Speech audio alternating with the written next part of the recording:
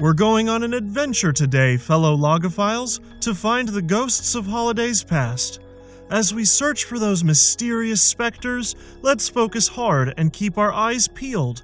As today's word shows us, there's a gradual, elegant way to vanish from sight.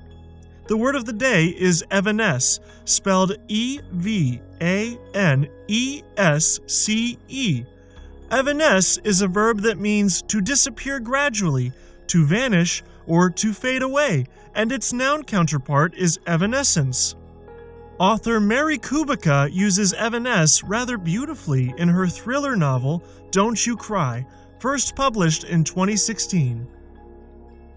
She disappears into the morning air over a single hill on the far end of Main Street, over the hill getting consumed by the large homes and the enormous trees that fill that part of town, swallowed up and digested, so that before I know it, as I stand, feet frozen to concrete in the middle of the street, she's no longer there.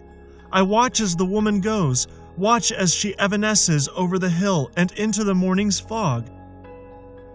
Evanesce comes from a Latin verb meaning to disappear, which has three components. The first of these is the prefix ex, spelled ex, meaning out of or from, as we learned as part of the recent word of the day selection, eradicate. The second component is the stem van, spelled V-A-N, meaning empty or vain, which is also the source of words such as vanity and vanish. The last of these components is the infix esc, meaning to become or to start to be.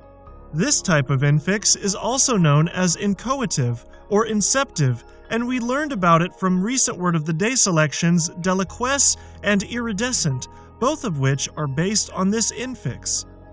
Bring your verbal knowledge into the light with Word of the Day at dictionary.com.